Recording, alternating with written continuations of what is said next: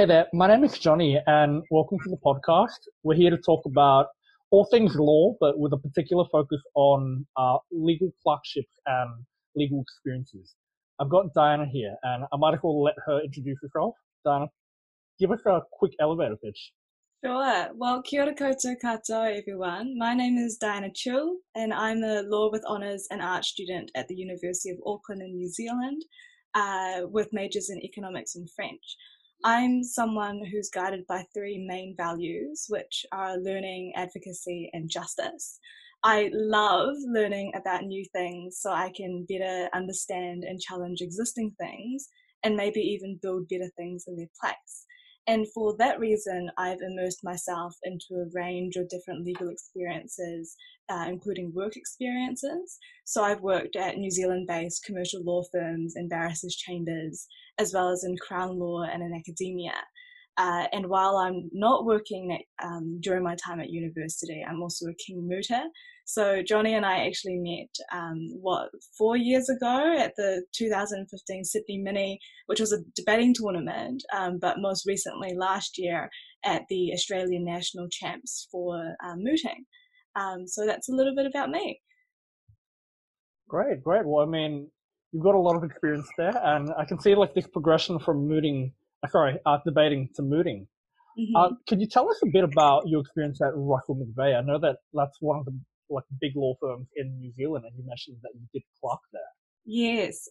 So you're right, Johnny. Russell McVeigh is, I think, one of the top in our top tier of commercial law firms in New Zealand.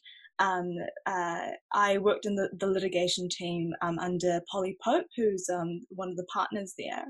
And that was my first legal experience. I didn't have very many things to compare it to then.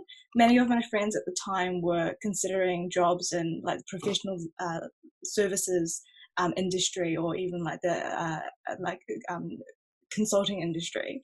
And so for me, what I really loved about working at Russell McVeigh was just being surrounded by people who had chosen law as a career and being surrounded by people who, in that respect, were more like me. I got involved in a range of work there, including mostly commercial law matters, but also some pro bono work as well. So the clerks in over that summer were involved with fundraising for particular how would you describe it, like social organizations, charities, and so that was really fun, and I also got to learn about the practice areas that Russell McVeigh does work in, so for someone who was just, I think at that point, finding my feet at law school, that was a really valuable experience just to show me what practicing law might look like in the real world. You mentioned that you didn't really have any legal experience prior to Russell McVeigh. How did you sort of convince a law firm that you would be a good clerk or that you were a suitable clerk, given that you didn't have prior legal experience? What did you sort of talk about during your application and your interview? Mm-hmm, mm-hmm. So I'll talk about my application first, I guess. So for me, and feel free, Johnny, because I know you've got a lot of application experience as well. So I mean, feel free to jump in. For me, in particular, what I enjoy doing, what I tend to do with my cover letters, is I have divided the cover letter into three main paragraphs. So the structure that my paragraphs follow are usually, firstly, why should the firm pick me? Second, why have I picked this industry? So why am I interested in law? And finally, why am I interested in this firm in particular? And I think in my cover letter, while I could not point to any experiences before that I had in the legal profession, I was able to point to experiences that I'd done at university that could demonstrate to them how I portray the skills that they were looking for. So, for example, in that first paragraph, like why should this firm pick me? I could talk. I might, look at their website and say, well, I see they're looking for someone who's good at effective communication and good at teamwork. how do I demonstrate that? Well, I can point to some of my mooting experience, for example. So that's something that involves teamwork when you're working with peers or even in groups for international competitions. And of course, it involves public speaking, critical thinking, and how to form an inquiry and then do legal research to get you to a solution. So it was able to bring those experiences into my cover letter, and also then in my subsequent interview that demonstrated to them that while I hadn't worked in the legal profession before, I still had a lot of potential, and these were the sorts of things I was doing at uni in order to build up my potential and build up my skill set. Sure. I feel like there's a good parallel there between your mooting experience and the ending up at the litigation department at Russell McVeigh. In my head, at least, I think prior to working extensively in any area, mooting is probably quite a good simulation of what it's like to work in a litigation department. Do you think there are any major differences or similarities between what you do in a moot versus what happens in a litigation? Maybe starting with Mm-hmm. any similarities that do exist and also highlighting any differences that are there. Mm-hmm. Yes, so a major difference, I guess, is at least for those graduates entering into commercial law firms, I suspect that an opportunity to appear in court isn't so forthcoming. Like we wouldn't be able to expect a recent graduate or a junior solicitor to junior in a case before court within maybe the first 2 years of them graduating. And saying that, that means mooting while dealing with fictional fact scenarios is an very early exposure for people to experience what talking and making submissions in front of a judge might look like and answering their concerns and questions. Another difference that I've heard, because I'm not practicing yet, I haven't appeared in a real case yet, is that I hear that in real life judges less will ask fewer questions in an actual hearing than they would say in a moot environment, and that's Mm. to be expected because the way you differentiate good mooters from the best is the way they deal with questions and how they answer them, sometimes on the spot, most of the time having Mm. prepared answers to anticipated questions.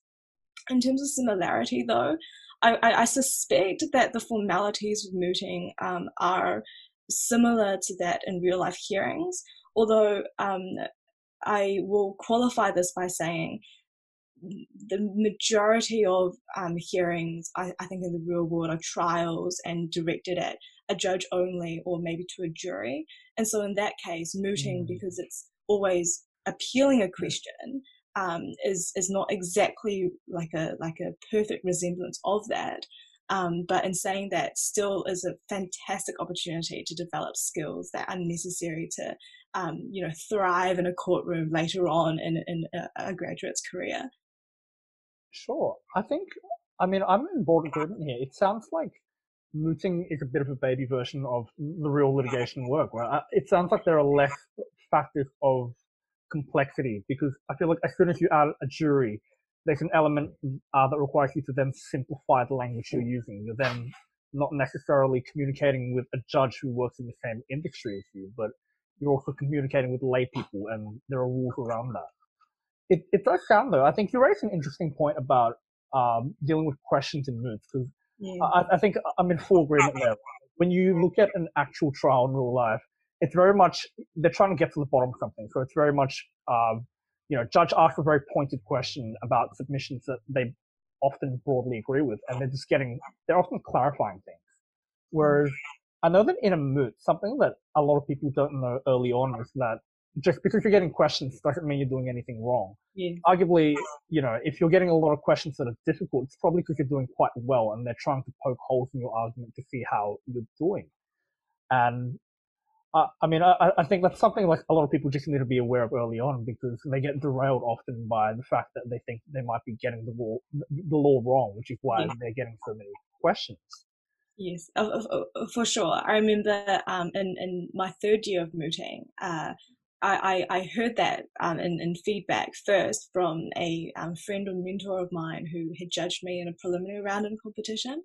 And she said, don't you should embrace questions. You should learn to take them as areas of concern that the judge has, and because they're putting that question to you, they have some degree of confidence in your ability Mm. to assist them as an advocate and as counsel.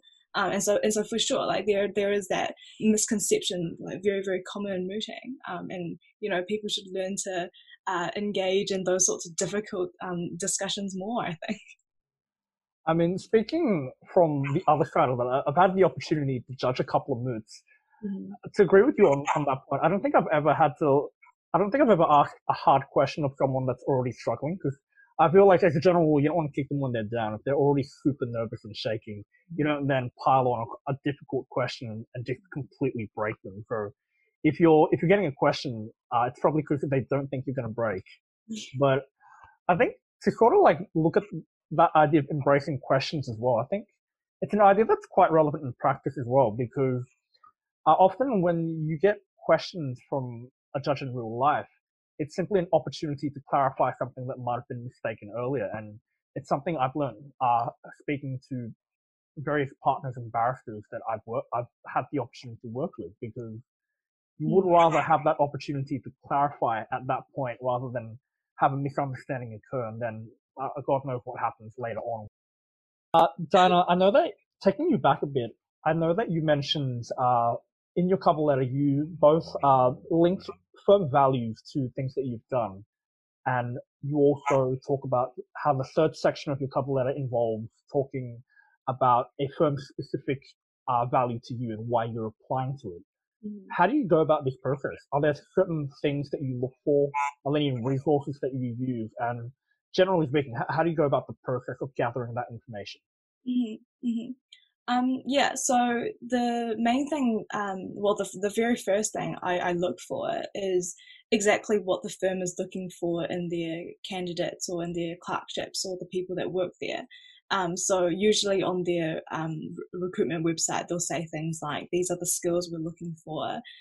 We want someone who is, for example, is curious about the law, is passionate about it, can work in a team, etc., etc." And I find that information useful because not only can I put those exact words in my cover letter or in my CV when I'm describing previous experiences, for example, but also I think it's a good indication of if you yourself think that you're a good fit for that firm. Um, Beyond that, though, I usually just look to the firm's website itself, and if I know people who have previous experiences with that firm, might decide to reach out to them and ask them questions about what it was like to work there.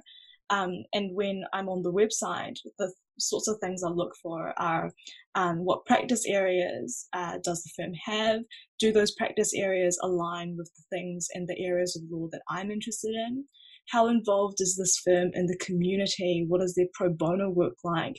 What is the extent that they show off their pro bono work as well, which I think is important in being able to indicate that this firm is engaged in their community. And something that's related to that is also, has that firm, for example, sponsored law competitions or been involved in the law school? Because if they have, then that's going to make me more likely seriously consider them, because law school is such a massive aspect of any law graduate's life. Um, uh, and also things like whether they have a commitment to diversity, whether they have a commitment to making more women partners, for example, um, all of those things. Oh, that's interesting. I like that you mentioned using exact words that have come up on a firm's website. I think that a quite it's a really budget way of letting the firm know that you've actually done your research, right? Like to actually use their words and just essentially let them know, like I've actually had a look at your website. I think there's a tendency for maybe it's come out of like law school, right, and like turn it in, calling us out for plagiarism. But we tend to look at things and like immediately we just start rewriting it. Like, yep, you talk about excellence, I'm going to talk about technical doing your job well or something like that. But it's actually counterproductive, right? I think it's probably easier to just simply use the words that the firm uses to let them know that you have looked at their website and that you're now linking direct things. Like make it obvious for them, right? Yeah. Another another really interesting thing, though, I think a relatively newer aspect of, I think, job searching for our generation is this sort of commitment to looking at firms' values over things that we care about. Like you mentioned, for example, their commitments to diversity and whether they have, say, gender equity uh, initiatives in place. Another, another, are there any other values that you sort of look for in these firms in terms of aligning that with your own personal values? Mm-hmm. So I mentioned in my elevator pitch that one of my values is learning. I absolutely just love being challenged and continually learning new things because, what's to lose from having your worldview challenged and having the boundaries of your universe expanded.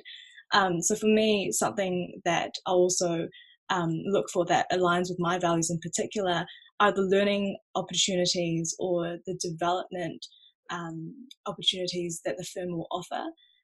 So, for example, I know some firms will have on their website the typical development journey of a graduate, where that Mm. graduate can expect to be in 2, 5, 10 years.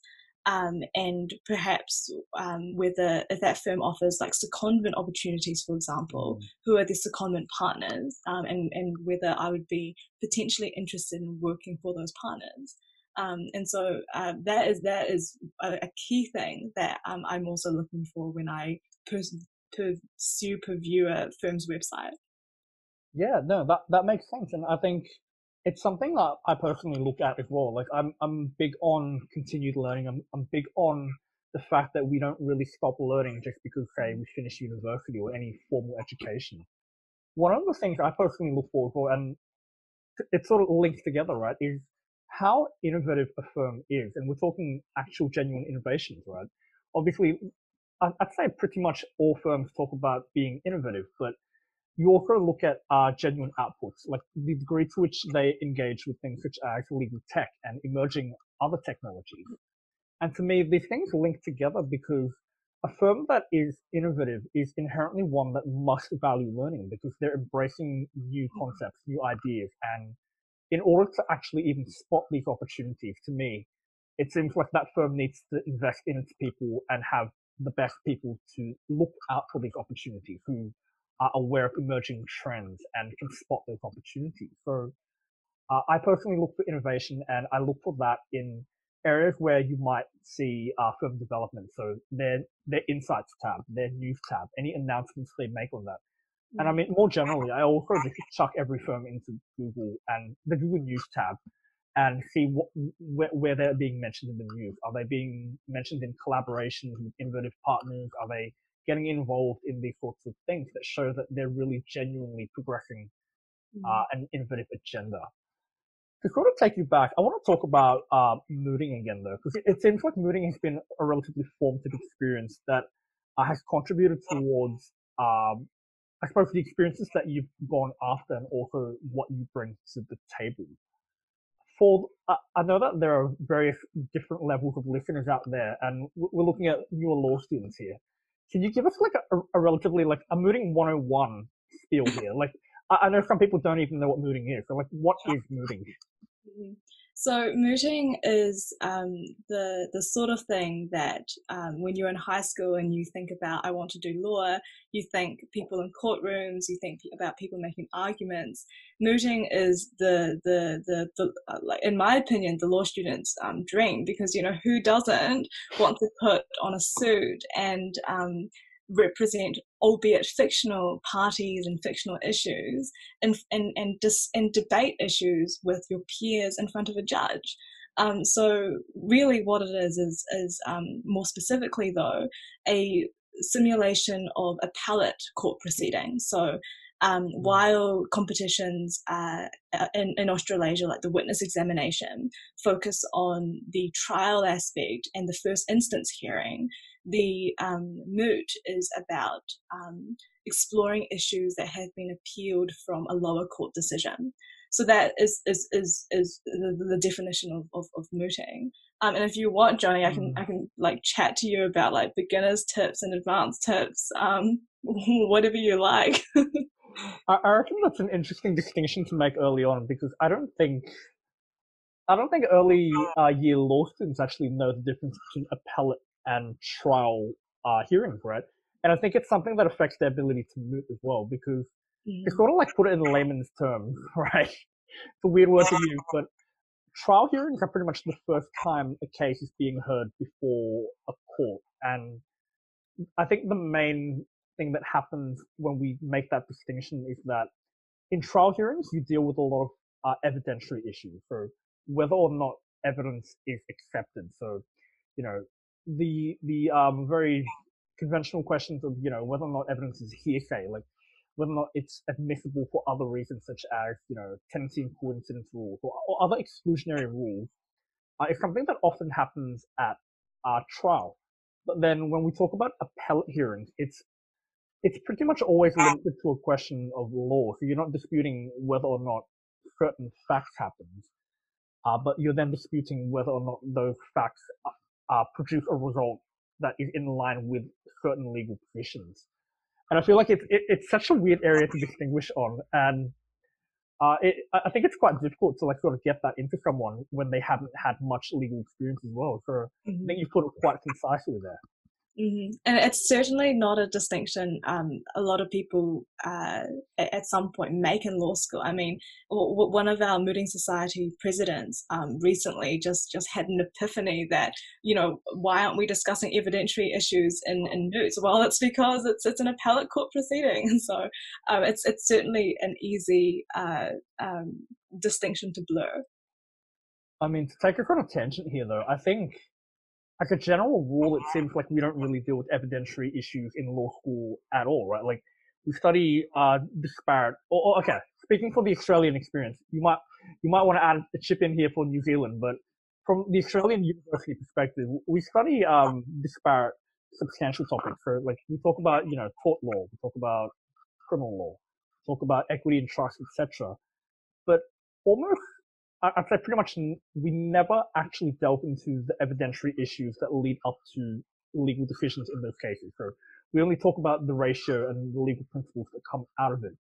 Yet to take it all the way back to the beginning of the podcast here, talking about like that difference between commercial law and practicing law and theory, uh, I feel like a lot of actual real world cases hinge on evidentiary issues, whether or not a certain piece of evidence is accepted, and that could pretty much entirely derail or take a case to victory, depending on whether or not that piece of evidence is accepted. It's Mm-hmm. just a bit of a tangent there. So to sort of like take you up on that offer before, where you talked about tips. So to sort of reiterate, I feel like we need to just talk about the fact that you participated in the Philip C. Jessup moot, and for people who are not in mooting circles, I reckon the Jessup moot is probably arguably the most prestigious moot in the entire world. Like it's an international moot. You go up against unis everywhere around the world. I know that a lot of American unis participate, etc., and that it's an international comp that's split into like domestic preliminary rounds before then expanding into like a global behemoth of like clashes of like every nation really. So in that context, like I think it's pretty hard to actually end up on a Jessup team. From my experience, like it's a relatively competitive process, and I can tell that you've been doing moots for a while leading up to that point. Can we start with some beginner tips here? Because we sort of like just came from a discussion of what mooting is. So to avoid overwhelming the people that have just found out what mooting is, Mm-hmm. let's talk about firstly what sort of benefits you see to mooting. Like, what have you gained out of mooting? Mm-hmm. Okay. So much. I can speak for like probably hours about the extent to which I've gained from having done mooting for as long and as hard as I have done. You get But kickback from some sort of mooting society? Is this a sales pitch? I mean, it's a pitch for mooting generally because I think it's something that if you like have the time to invest in doing it, you absolutely should. And that's because one of the key benefits you get from doing it is developing skills that are helpful in your legal essays, in your look, in your Mm. like undergraduate degree or even like postgraduate degree, and after that in work. And the sorts of skills I'm talking about are things like legal reasoning, legal research, public speaking is an obvious one, critical thinking, forming an inquiry, and conducting research and an investigation to get to the point, to get to a solution. And then at the end, being able to communicate that in simple language to a judge and answer their questions. And like anything, practice does make perfect, and mooting is just another opportunity for you to really invest in developing those skills, which will help you in the legal profession, which is why like firms and other employers in the legal industry look at mooting or very highly on someone's CV, I think. And sort of related to that, another benefit I found from it is mooting gives you an opportunity to engage intimately with an area of law or a specific legal issue that you previously might not have Mm. been able to investigate in depth, or like as in depth in class. And if you're like a massive law nerd like me, and probably like you, Johnny, then it's a fantastic opportunity to build your knowledge in those relatively niche areas, to formulate your own opinions on certain aspects of law.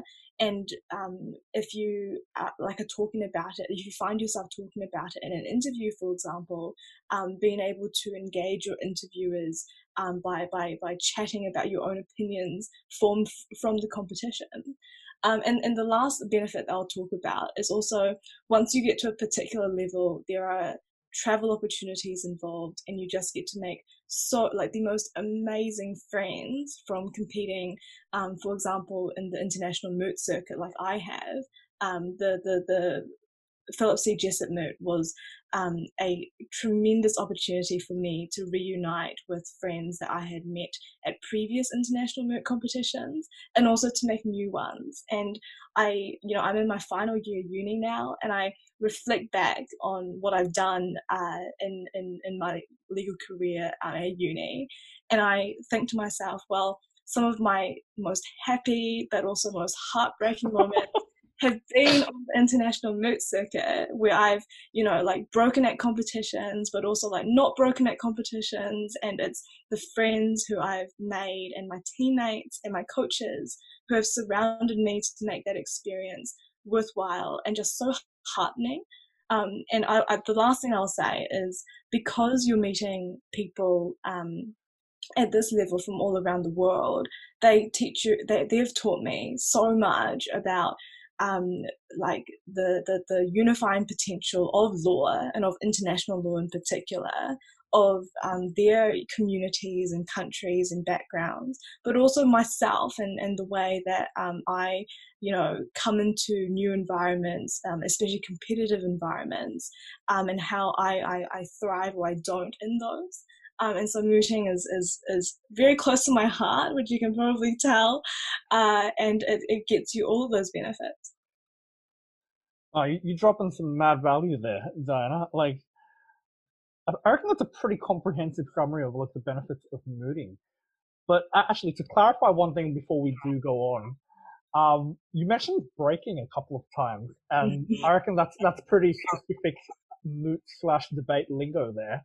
Uh-huh. And to kind of explain to like everyone, when you Mm. break at a competition, it means that you've made it past the preliminary rounds into one of the, I suppose, final rounds. So usually the quarterfinals or potentially the octo finals of a competition. So it's really like recognition that you are one of the best mooters slash debaters in the particular tournament that you're at. And breaking is considered a massive achievement. So, I mean, that's where the joy comes from, breaking an Yeah. international comp. Yeah. To take you up on a couple of those points, I think it's interesting that you mentioned the development of niche legal knowledge. I think one thing that people might not be aware of in relation to mooting is that you're very rarely given sort of like a stock standard problem. you're always given a problem that's over an area that's quite topical because inherently the nature of moots is that it needs to be quite balanced. You can't have one side just railroad the other side with, you know, high court or supreme court authority after authority, right? So you're usually looking at an area that's quite unsettled, which means that you're looking at relatively new law. You're looking at topical issues that are currently potentially causing issues in the profession. And to sort of go back to what Diana said, like both before and after that discussion, uh, it's really good interview material, right? Because beyond, you do your subjects at law school and you say you do criminal law, you do commercial law, you do whatever, right? Mm. And the topics that you deal with in class are almost always the fundamentals. So you look at the foundations of what that particular legal area is. Maybe if your lecturers are super mean, they might throw in a couple of assessments that deal with contemporary law, but mooting is an opportunity to quite consistently deal with that sort of thing where you're consistently dealing with evolving law and new issues in the law. Mhm. To take you up on what you said about like speaking at interviews, though, are there any specific instances that you remember talking about your mooting experience in interviews? And can you tell us a little bit about it? Sure, yes. A very recent experience actually when I interviewed for a judge's clerkship position with the New Zealand Supreme Court and Court of Appeal. This relates directly to what you were saying, Johnny, about discussing the contemporary issues that are often presented in mooting problems in interviews in order to demonstrate to the interviewers, in this case, justices of the New Zealand Supreme Court and Court of Appeal, that you were someone, a young person, passionate about the law and also engaged with the cutting edge issues that are being presented at the moment. So I was asked a question about, from when I did contract law, what is a case that I remember from contract law and why do I remember it, or why did I find that case interesting? And what I was able to say was, well, I pointed to one of our 2018 High Court or Auckland High Court decisions, which was Honeybee Preschools and 127 Hobson Street, which recasted the test for contractual penalties in New Zealand. And I could talk about how, in that particular decision, Justice Fata made a very careful consideration of overseas authorities, and I was only able to, talk about that case in as much detail as I could because the restatement of contractual penalties was an issue in, last year's Australian Nationals final, Hmm. and before that at our Stout Shield, which is Auckland Law School's most prestigious moot, and I think it's probably come up a few times as well.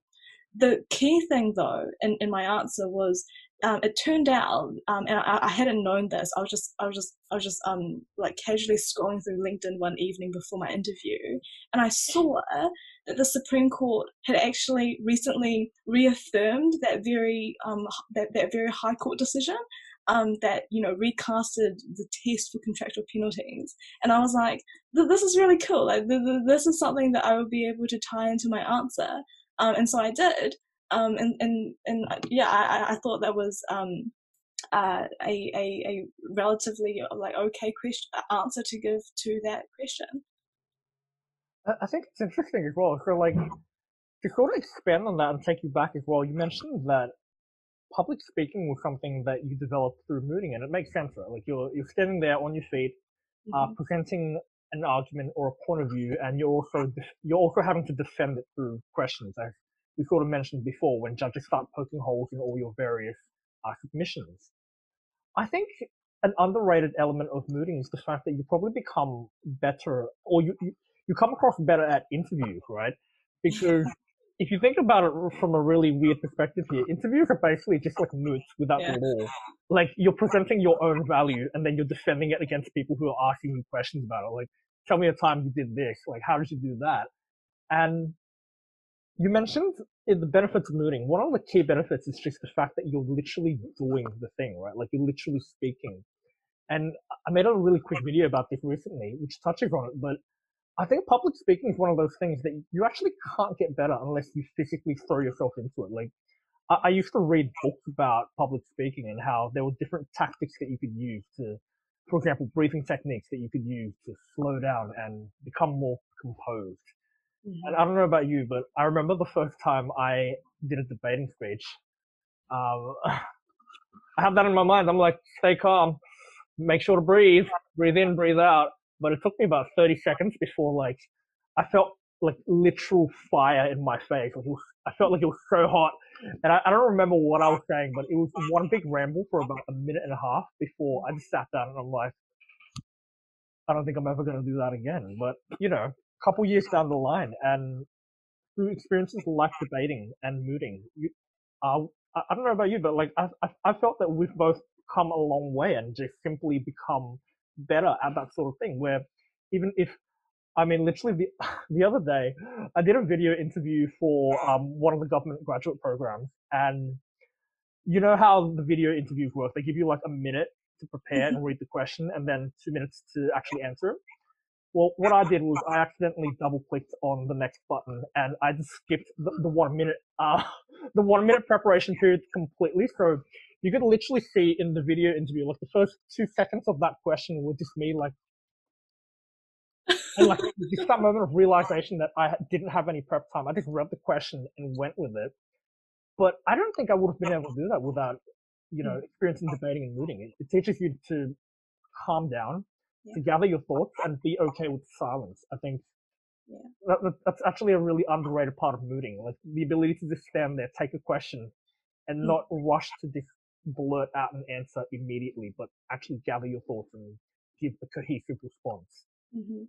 And it's precisely because of how underrated that exact thing is and how beneficial it is to develop that skill that I think is something that, especially for people who are just beginning out and mooting, um, should be told more. Mm. And the thing I'm saying here is, with anything, it takes time. Like these sorts of things, we can't expect to get better at them overnight. For sure, there are people who are naturally charismatic, naturally amazing at public speaking, and can do that stuff really, really well. But certainly, it doesn't mean that if you don't have it already or you're not currently particularly strong at it, you won't ever develop it. Because I remember like my very first moot ever, I didn't even make it into the next round. Like I was knocked out of prelims, and I'm pretty sure my judges thought that I was I just treated it like a debate essentially. I didn't Mm. refer to any authorities. I was speaking way too fast, and treating questions like they were a threat to shut down in a point of Mm. information. But then since then, I've stuck to it, and I've competed in internal competitions and national competitions, and international competitions, and so yeah, it's just you just got to stick to it. Like if it's a skill you want to develop, there's no magic secret. You just got to keep practicing. Well, look, Diana, I think that we've talked a lot about these valuable lessons, and I'm hoping by now, young students listening are like, yes, let's do some mooting. So, what are some things that you might want to? What are any tips or advice that you would like to give to anyone thinking about starting out mooting? Like, where would you start? What sort of mindset do you have? What sort of things should you be aware of, etc.? Mhm. The first piece of advice I'd give in terms of mindset is that being excellent at mooting takes time and a lot of energy and effort and investment. Some young mooters might, or new mooters might decide to, and this is something else I would advise as well, take advantage of all the resources that are available to them. So, for example, going to attend your law faculty moot finals, if your law society has a note bank of written submissions or even past videos of finals, to watch those things. But also to keep in mind that the people who you see presenting in what, in your opinion, could be seamless and beautiful performances have put in so much work and countless hours of effort and research and restructuring arguments and arguments with their teammate even to get to that level. So I think the very first thing to do is to have the mindset it takes time to get good at this, takes time, but if you're passionate about it, then it's the development journey that is almost just as rewarding. Well, no, is just as rewarding, if not more, than breaking or making it into finals or even the win, if you're lucky enough to get there. The next thing I'll say is the art in mooting is about persuasion. It's an advocacy exercise, and when you're an advocate, your goal is to persuade. And persuasion in mooting, in particular, comes from pointing the judge or your assessor to what previous judges have said about a particular issue. This was something that came out in feedback of in a senior moot final that I went to go watch a few years ago, and I've noted it in the notes app on my phone ever since, because so many people might begin mooting, for example, from a debating perspective, whereby it's so easy to read a fact scenario and instantly, as a matter of principle, jump to what you think is the right outcome, what is the right, where does the justice of this case lie. And while that exercise, that principled exercise, and thinking about where the justice of this case lies is helpful to an extent, ultimately, the reason it's a law competition and not like a debating competition is because authorities are persuasive, pointing to what previous judges have held, and even the obiter comments are so persuasive to the bench and to the person who is judging you. And too many people forget that, especially just starting out as a young mooter. So those would be like my fundamental tips. That's interesting. I think to take you up on some of those, I think an interesting thing to note at the outset is just the fact that you noticed some feedback at a senior moot finals, and to sort of tie in with that first point you made about the development journey. Uh, from my perspective, at least, one of the biggest tips I can give any young mooter is to take feedback really seriously, right? Like, it's something I feel like we get from debate culture, because I think debate culture is very much like after every debate we're like, yes, give me some feedback. What could I improve on? And it's something that's not quite as prevalent in moot culture at times. I feel like at times people are just interested in like, oh, did I win the moot or not? But really, to focus on that development journey, I think it matters a lot less whether or not you win a moot, just because at times it will often just be decided by which side of the case you're on. Like, certain cases are simply weighed in certain ways, but I think the true value of mooting comes from the fact that you're often exposed to people who are better at mooting than you. Sometimes you're like, I mean, some people might not know this, but like in the final rounds of more prestigious moots, you'll often have like senior judicial officers, like literal, justices of courts come in to judge you, and they'll also give you feedback on your performance. But even at the junior level, you're looking at gaining feedback from people who have either mooted a lot more than you, or sometimes junior practitioners who do this sort of thing for a living. Like, I know at my uni we have barristers come in that often deal with actual advocacy issues in court. So, I mean, my biggest piece of advice is to focus on that feedback.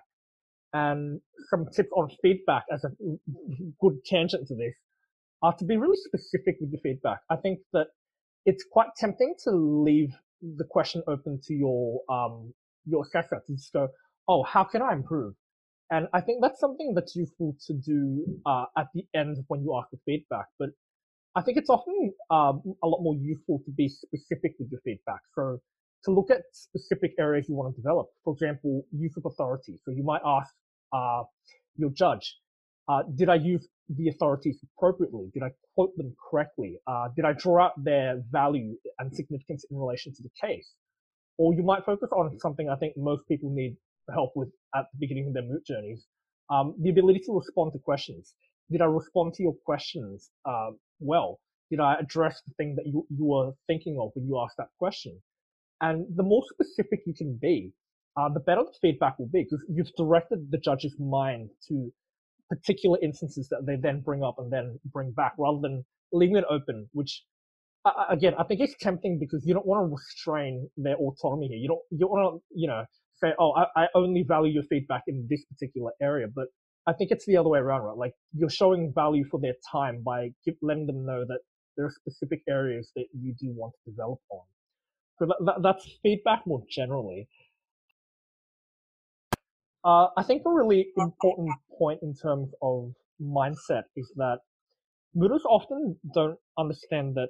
Oh, sorry, young law students who haven't mooted often think that mooting is a bit of a legal presentation where you have this perfect script of a legal argument and you deliver it, and the judge is blown away and they're like, yes, you've won the case.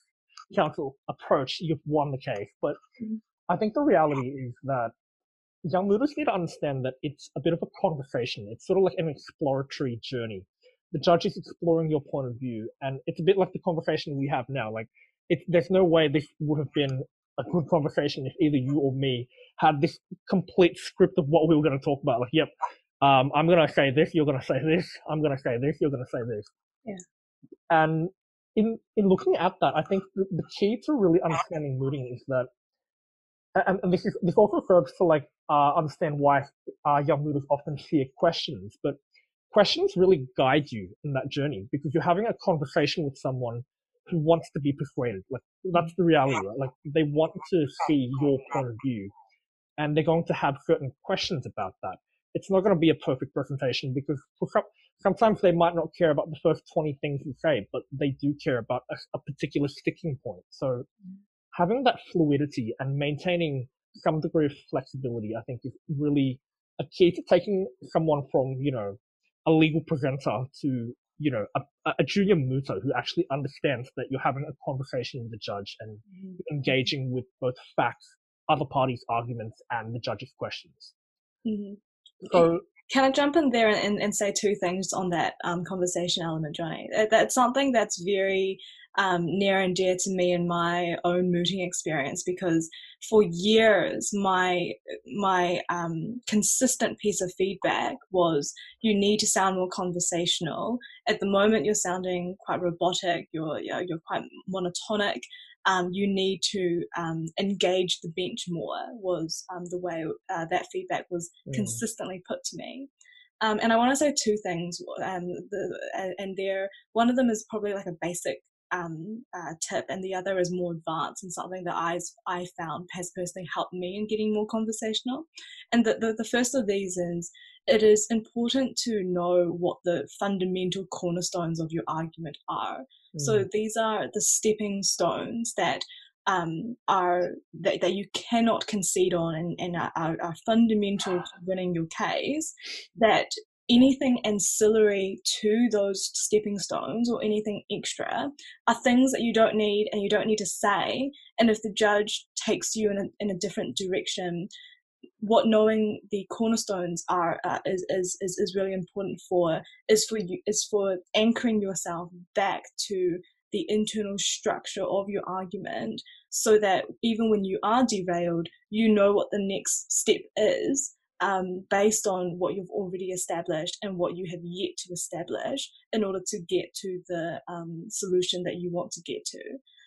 So knowing what those are and knowing what is extra to that is really important.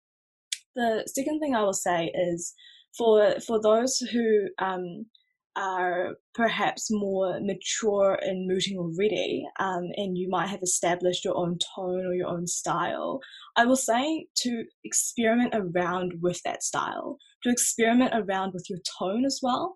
And a really good thing that I discovered late in my mooting journey to help this is to, in your practices, try and present your legal arguments in a way that you would never in a final. So, for example, you might be really enthusiastic and like deliberately overly enthusiastic in your performance. So then that way, if you are quite a naturally measured speaker, then by the time you get to finals, you know where to dial back in on that.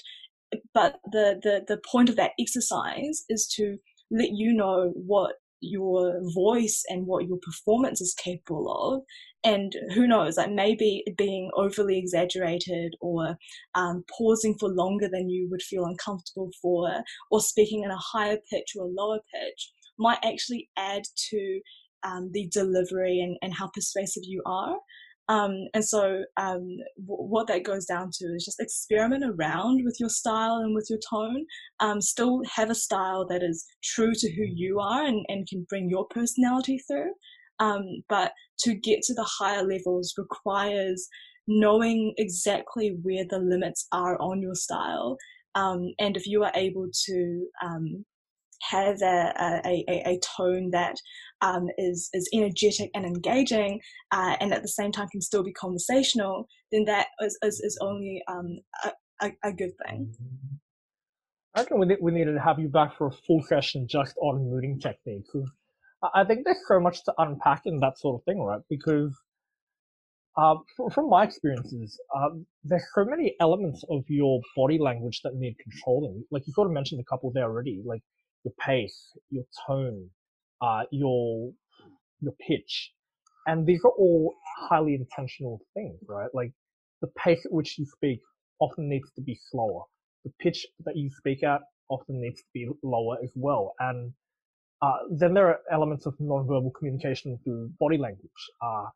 I don't know about you, but coming from debating, we were very much gestures everywhere. And then at mooting, you grab onto the lectern and you stay there. So, uh, I mean, I'm keen to team up with you again for like a full session just on unpacking mooting technique. But I think those are really good starting points. And I want to focus in on the fact that you need to have an understanding of your cornerstones. And I'm going to tell you a story about where this went wrong, really. It was the very first time I mooted, actually, and it ended very badly. And to cut this story shorter than it should be, the gist of it was that it was a tort law moot, and I was on what would be the plaintiff side, but was the respondent in the appeal. And basic position on negligence, there had to be I had to hit all three heads, right? So duty of care, uh, breach of care, standard of care, and causation. I don't know if I'm assuming it's pretty much the same thing in New Zealand in terms of negligence principles. And what you sort of realize after you do talks, and hopefully, before you do your exam, is that these three things are concurrent elements rather than alternative elements. So you can't just prove one or the other. You have to prove that there was a duty, that it was breached, and that it was caused by the wrongdoing. And like you need to hit all three on the plaintiff side. Yeah, I think I was in like week 4 of talks at that point, and I was doing this moot for the first time, and my I had a partner who was a senior mooter, and they actually dropped out, so I was on my own. It was a bit of a bad situation to be in. I got pushed by the judge on the very first element of the case, like whether or not there was a duty of care. And after I think about maybe 6 or 7 minutes, I just in my head like I was panicking. I'm like, they're just not buying it. I don't know where to. I don't know. Like I feel like we're all familiar with this feeling. Like you just like I'm mind blanking. I don't have an answer to like that position. They've stated that they don't believe me. I should probably just let them have it. So I'm like, I was taught the terminology, So like over here we're like, Your Honor, I won't push any higher on that point. We're happy to concede that point. And I start the next one, and he's like, if you don't have a duty of care, how can you prove a breach of that standard of care? And this is probably an example of, a contradiction to what I said earlier about not kicking someone when they're down. But I was very much down, and I think like there was no actual way to make the law consistent with what I've done. I don't think they enjoyed doing that per se, but literally, you can't have a breach after you've conceded duty. So at that point, I pretty much didn't know my cornerstones. I didn't realize that these three things had to be tied together. And so I conceded that first element of duty, and that was it. Like, that was pretty much the end of my mood. I was like, oh, Your Honor, I am indebted to the court. That concludes my submissions, my place to court, and I mean, I think it's a decent example of understanding your cornerstones and what things you can and can't concede on. Um, to sort of dive into the advanced tips, I know that you mentioned we've been dealing with some more basic tips here. So if someone already does have some grounding in mooting, what are some things that take them from a decent mooter to a Jessup mooter? Yeah, okay. So what I was saying before about experimenting around with tone and style, that is, I think, quite up there in terms of the advanced tips that I would give. So what I want to begin with is the idea of mooting as a performance. So yes, while it is a conversation, it is also a very measured, formal conversation. And previous influential coaches of mine have asked me or told me to think about it as a performance. And because it is a performance, that means there must be key strategic decisions that are made of the elements that go into it. So, Johnny, you listed them basically all before: pace, pitch, tone. Pitch is probably the least important because it's like your pitch. People have a baseline pitch. Like there's only so much you can do about that. But certainly there are moments in your performance where you might you can afford to be, for example, a little bit emotional. And when you are emotional, you might decide to pause more, you might decide to slow down, you might decide to have the most hand gestures in that part of your performance in order to help with the intention of demonstrating that emotional aspect. On the reverse side, you might decide to pause at particular moments, or to really put variation in your tone in other areas when you're trying to emphasize a particular point, or in points that you want to shy attention from the judges away from. And so it's those strategic decisions that you make about your voice, about the way you carry yourself, and also about the way you choose to use hand gestures that are quite advanced tips, I think. With regards to your particular analogy, Johnny, that's a dramatic example, but also not irredeemable, because what I will say in situations where you do find yourself going down a discussion that you don't want to be having, you can afford to be a bit firmer with the bench at that point. So, for example, with yours, you could say, my apologies, Your Honour, I did not mean to concede on that point. In any case, in the time that I have remaining, perhaps I might best assist you by addressing the second element of negligence. And it's fine to be a little bit firm with the bench like that, because ultimately you are counsel, it's your client, you're there to advocate for them. And while you are an officer of the court, you're less, I guess, inclined to well, yeah, it's a balancing act, I think. Help the judge, also represent your client. You strike that balance in any particular set of circumstances. The final thing that I think I'll say on this is to, once you're at a particular level and you're considering doing the Jessup perhaps, is to tell a story. Keep in mind that while these are fictional parties, they are still parties with their own motivations and their own, stories and incentives. And the most persuasive mooters are not only the people who can engage well with the bench, but are able to, in their engagement, demonstrate to the bench that they have taken a step back from all the case law, all the facts, all the evidence, and thought to themselves, where is the justice of this case? what is the like the objectively like fair outcome for my client, or it could be for the other side, and how am I able to demonstrate that humanity to the bench by telling that story, but also by making it simple. So like some people are intimidated because they think, well, mooting is so like advanced, so sophisticated and complicated. And while that is true, the best mooters are able to portray all of that complexion, all of that. Well, I'm not sure if that's the right word, complicity, complexness, um, complicatedness, all of that mess, okay, that legal mess in the simplest of terms. And it might seem counterintuitive because, they say, at the beginning, you should start simple and then work your way to get more complicated and difficult. But really, I think the mooting trajectory is a sort of like curve whereby you start simple, get more complicated, and then come back down again, because it's only after you've dealt with the peak where what the simplest path is after that. Yeah, probably just those for now.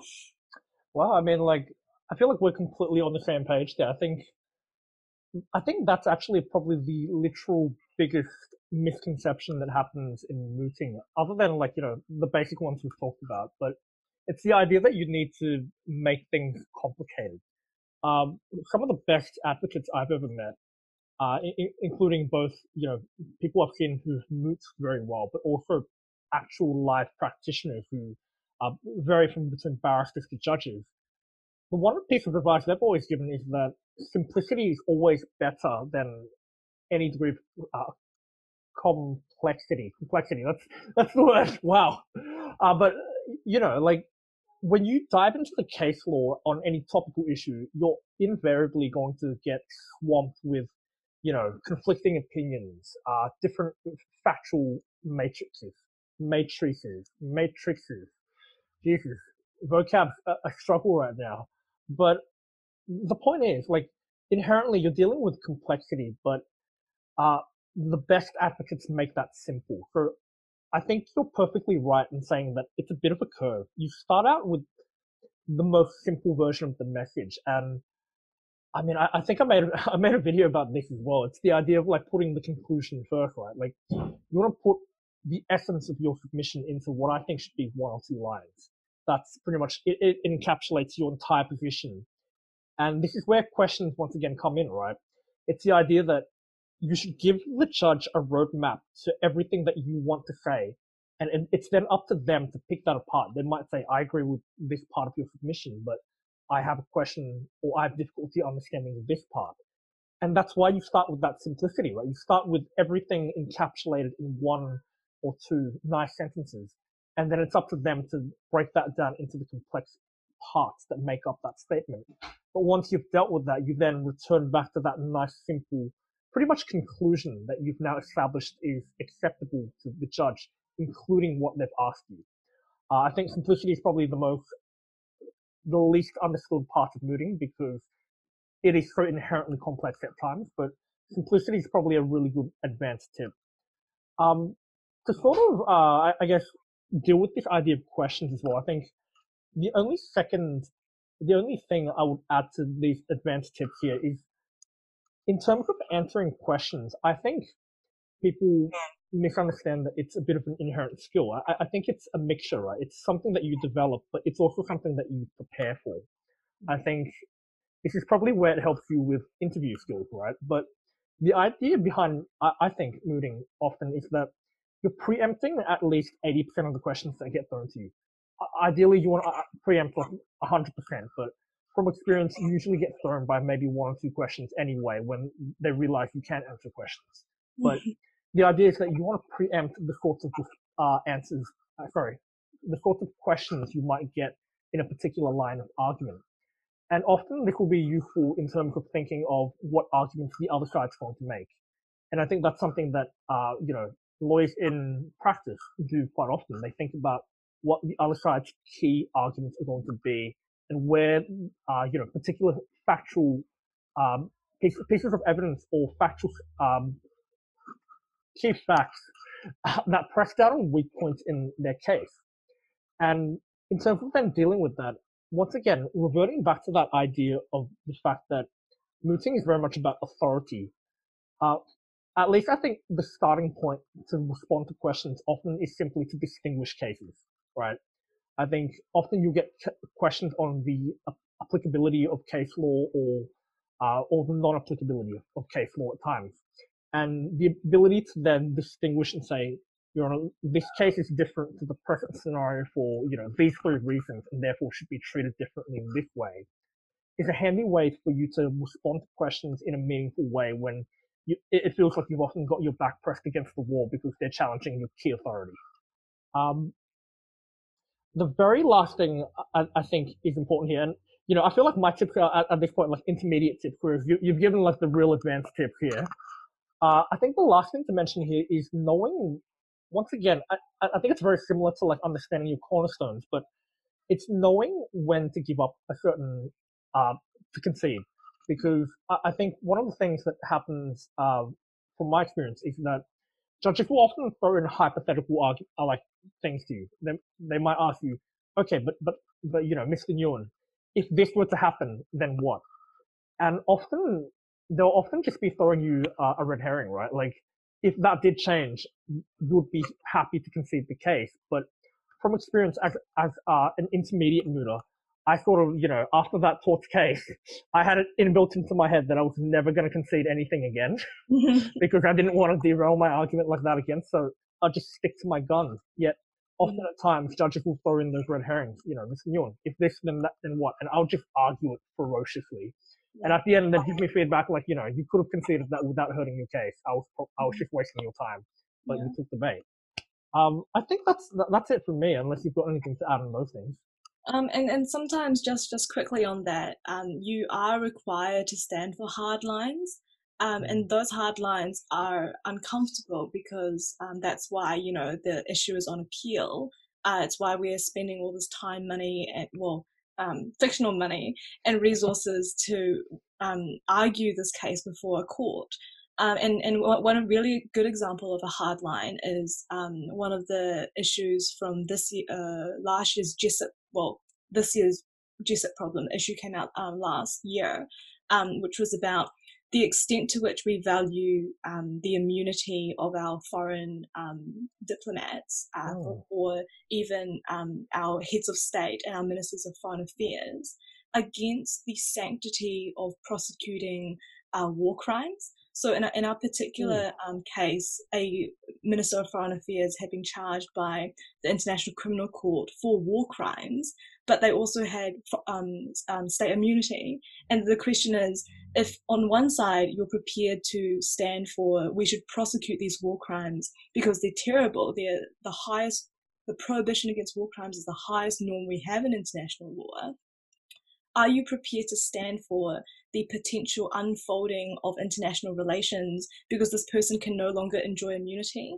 Yes, I'm prepared to stand for that. I say that the war crimes are important, are more important or important enough to warrant that sacrifice. And similarly, on the other side, it's like, are you prepared for these victims to potentially never receive justice because this minister can entrench themselves in power because of their immunity? They have to say, yes, like it's our interest in international relations is worth that or something. And so sometimes you're just in a difficult position, and the art of the mark of a real advocate is your ability to deal with that bad situation. Is the last thing I'll say on that. 100%. I think it's very similar to the experience you might get from debating, but it's often having to stand behind those hard lines that you might not personally agree with. But I think it's something that I can't speak from experience, but I would imagine it's relevant to lawyers, just in the sense that I can't imagine any lawyer would go throughout their entire career and only represent people that they're entirely principally consistent with. I can imagine you'd probably represent someone who has done or not done something that you do not agree with. But once again, that is the art of the advocate and often the job of the lawyer. Mm-hmm. Yeah, and especially for the defense counsel, right? It's like you're not there because you necessarily agreed with your person who like could have murdered somebody, but you're there because you believe in fair trial rights. And if representing people accused of these crimes is what it takes to reinforce our fair trial rights, then yeah, that is something that defense counsel stand for. 100%. On that note, I think I've taken enough of your time. So to wrap up, I've got a couple of more fun topics to talk about. Firstly, I know that you're a movie buff rather than a bookworm. Yes. What's your favorite movie of all time? Like, to end on a fun note. Okay, my favorite movie of all time is Call Me by Your Name. Tell me Um, by your name. Call Me by Your Name. For the life of me, I've forgotten who the director is, and I feel so bad about that. You But it remember director? stars Timothée Chalamet, and the theme song is "Mystery of Love" by, oh, I've forgotten their name too, Surian Stevens, I want to say. I love it because it is heartbreakingly beautiful. So that is my favorite film. I'm also a Marvel fan, and my favorite Marvel movies are Ragnarok, go figure, and Doctor Strange. I mean, you're here sitting here like talking about, oh, I don't remember the director's name and I can't remember this, and I'm like, you must be amazing at trivia. Like, you're just remembering all these details. Like, I don't even know the name of the movie sometimes. I'm like, yeah, it's the one with the guy with the hammer. Oh, yeah, yeah, yeah, that one. Directed by, I don't know, probably Steven Spielberg again. Johnny, if you think that I'm good at trivia, then then you've got another thing coming. I am Oh, another thing so coming. weak at trivia. Oh man, law nerds. At least we'll be able to answer like ridiculously specific legal questions. Like Mhm. every now and then, I see them pop up in trivia, and I'm like, I know that. What this taught mean in French? A simple wrong. I know that. I know that from the moot that I absolutely did not crush. I know that. Mhm. Well, Dee, thank you so much for your time. It's been an absolute honor having Jessupian up here in the podcast and talking about all things mooting and really clerkship here, really. I won't take up too much of your time. Thank you for coming. Thanks for having me, Johnny. This has been a lot of fun, and I hope people can get something out of this. I reckon we might gauge interest for a potential mooting seminar where you share like all the fully advanced tips and get people to become pro mooters like you. Yes, happy to do that. All right. Thanks, Diana.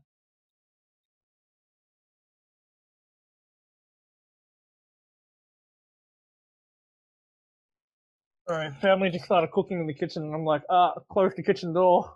We're hearing a lot of dishes rumbling around. So, action back in three, two, one. Actually, wait, no. Refresh me. What was the last thing you said just then? I just didn't remember what I was about to say because I You had just got to something to keep add. practicing. Oh no, we've lost it. We've lost it. I don't know what was about to come after that. Um, well, I was talking about like uh, You're going straight into the bloopers.